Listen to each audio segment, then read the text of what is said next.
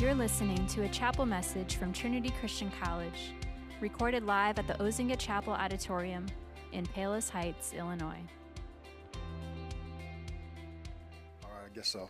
I'm glad you clarified that joke, Pastor Ben, because I don't know if it's a promised land to all that would consider Holland home. It is home, but maybe not the promised land. Can I get an amen if you know what I mean? All right. Okay. Cool. That's all right. No, it's a dope city. There are just some things about Holland that take a bit of an acquired taste. I'll just say it that way. All right. So I commend you all for coming out and journeying through the life of Joseph. Joseph's life, not unlike any other biblical character, offers so many things that pertain to what it means to walk with God, what it means to be a conduit for God's goodness and his grace, such that we become contemporary expressions of who God is. God, the notion of God is rather abstract until he makes himself sensibly known through the life of another. And so Joseph is a character that has a lot to suggest about what it means to walk with God. And in the passage that we just read, you could almost just kind of drop the mic, offer benediction, and walk away, because there's so much in those passages of Scripture that really just kind of lends itself to just truisms of life. You know, that said, I'm going to offer just a couple of things that I think are really important from this scene, and more specifically from the life of Joseph. All right. So let me just start by saying, given the plot and relative scandal of this scene in Scripture, it is clear that the author wants us to know that Joseph's distinction is that he was a man for whom God's commended presence was evident and obvious. 6 different references are made one way or another to make the point abundantly clear that the Lord was with Joseph. God's presence, far more than Joseph's looks and other associated attributes, was his distinction and significance. As an aside, let me just say this: if there is anything about Joseph that is to be envied and causes us to feel a little bit jealous, it would be that God was with him. Seemingly, however, by no concerted or scandalous effort on Joseph's part, he finds himself in a rather precarious, albeit favored, predicament. Joseph, according to our reading, was granted charge of everything that Potiphar had or had authority over. Though he had freedom and agency to do all that he wanted, he acknowledges that freedom is not a license to be indulgent and cross necessary boundaries. As such, Joseph resists romantic overtures of Potiphar's wife. Noble as that stance was, it proved to be the catalyst for his eventual demise and imprisonment. What, therefore, can we deduce from this serious and salacious set of circumstances about what it means to live a life of integrity? Well, there's quite a bit, but as I said earlier, I'm only going to offer a couple of things, primarily because of time. The first is this: friends, integrity matters, but it does not grant us immunity from controversy. Some will parse Joseph's actions out and debate up and down about things that he could have done to avoid the scandal. However, I'm not here for that. Joseph was innocent. Joseph honored his commitment, and it cost him. From our youth, we've been taught that doing the right thing will set you up for great things in life, that telling the truth, honoring your commitment, being punctual, etc., guarantees social favor or will likely lead to vocational success, until it doesn't. And when it doesn't, do we abandon our commitment to living a life of integrity? I would suggest that we don't. We reevaluate what it means to live a life of integrity. There are moments in life when you realize integrity is a virtue, not a commodity. Such was the case for Joseph. You can't purchase a box or a pound of integrity from Jewel's or Melanios, which Melanios is a dope store. They didn't have it when I was growing up in the city, but I'm grateful they do now. Integrity eventuates, or it manifests often in serendipitous, unplanned, and unexpected moments in life because it's been cultivated. I'll say more about that in just a moment. But for now, friends, know this: integrity is not just a matter of execution or doing right. Doing right is vastly, wildly overrated. The goal for the believer is to ensure that our ways are righteous. that we evidence a life that is distinguished by God's presence. If our notion of integrity is not inclusive of righteousness and holiness, then we just faking the funk. We just playing around. We are just mostly committed to being pious, which has a lot to do with performance. Let me offer a couple of descriptors, and they're just a few because there are many, of what it means to walk in integrity. Integrity most clearly shows up in how you treat people. Can I get an amen? Folk that respect and demonstrate moral love towards others are people of integrity.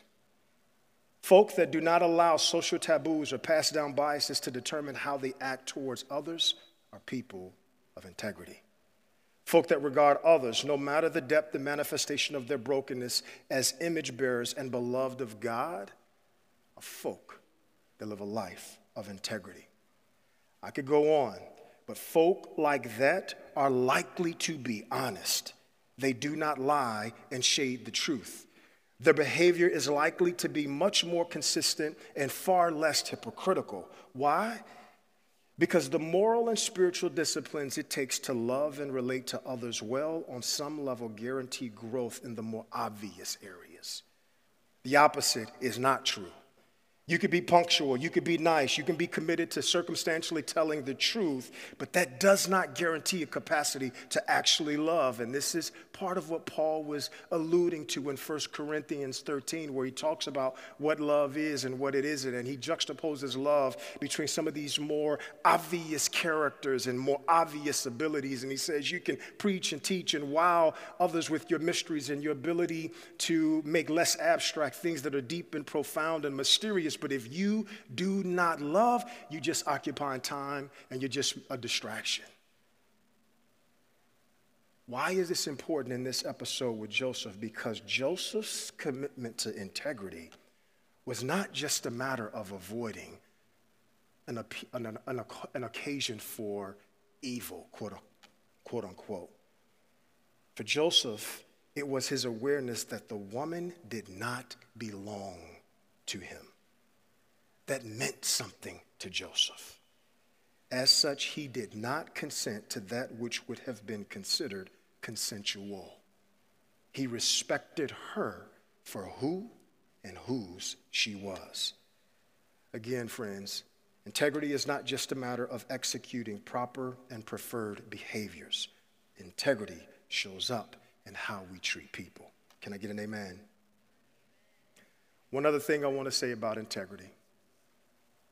Integrity is not a given, it is cultivated. Formation in the Christian tradition necessarily involves a degree of asceticism, or loosely put, self-denial.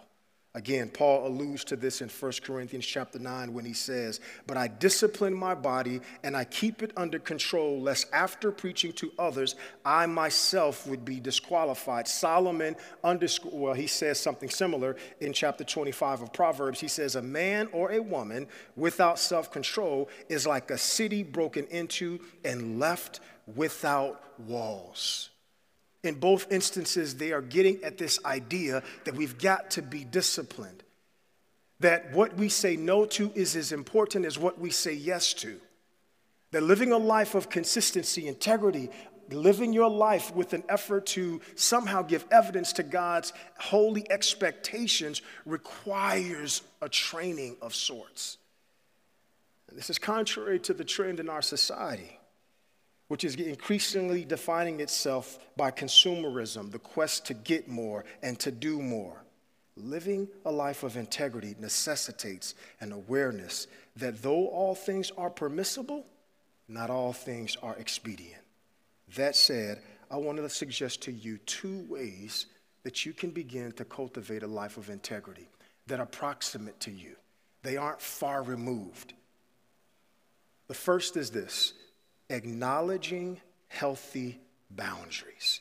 Again, it said of Joseph that he was granted license over everything except.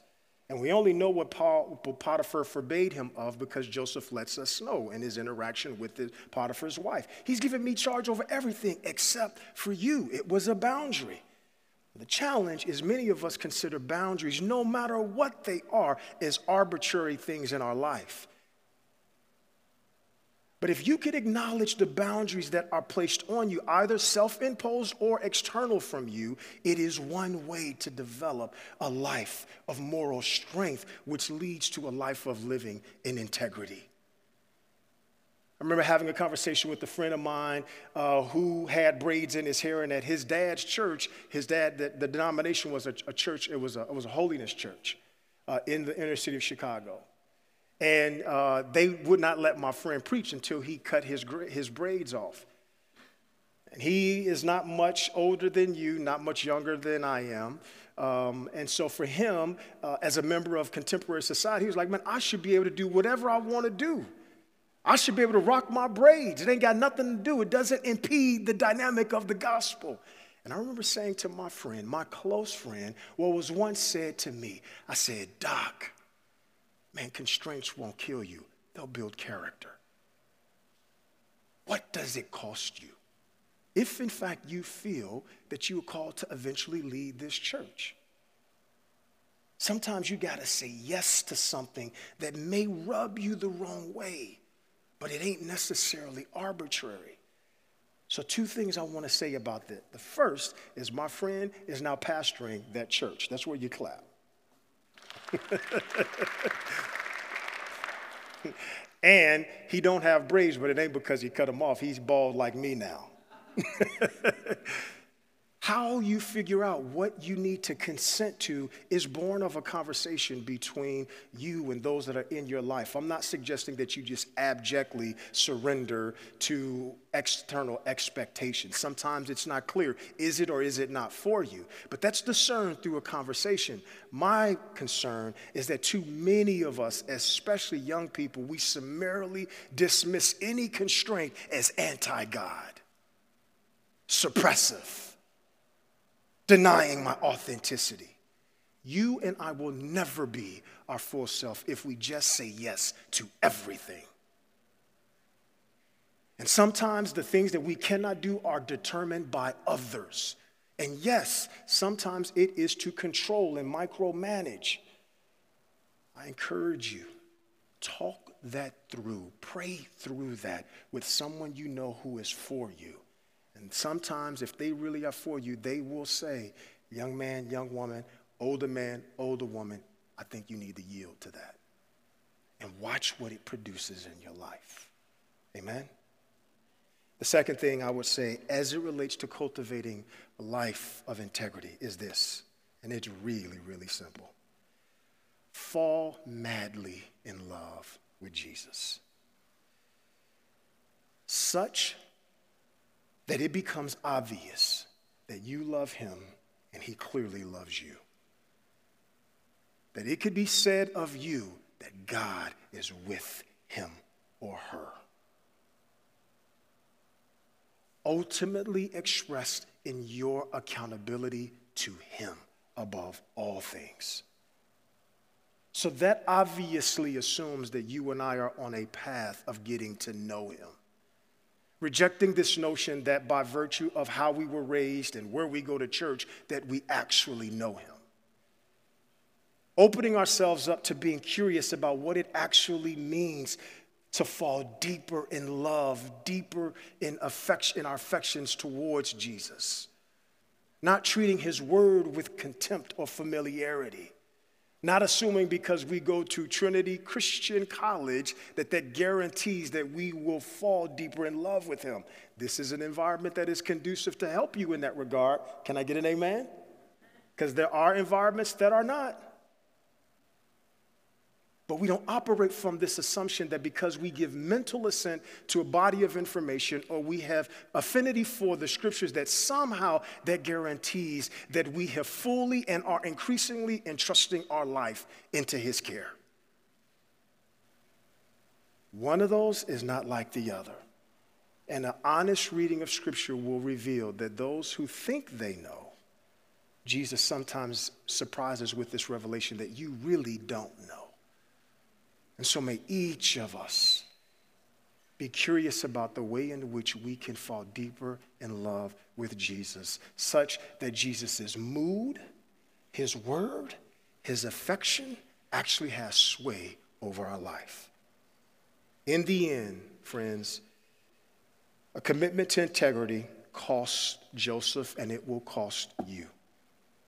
But be assured of this promise, that for Joseph, though he lost his coat, he maintained his character.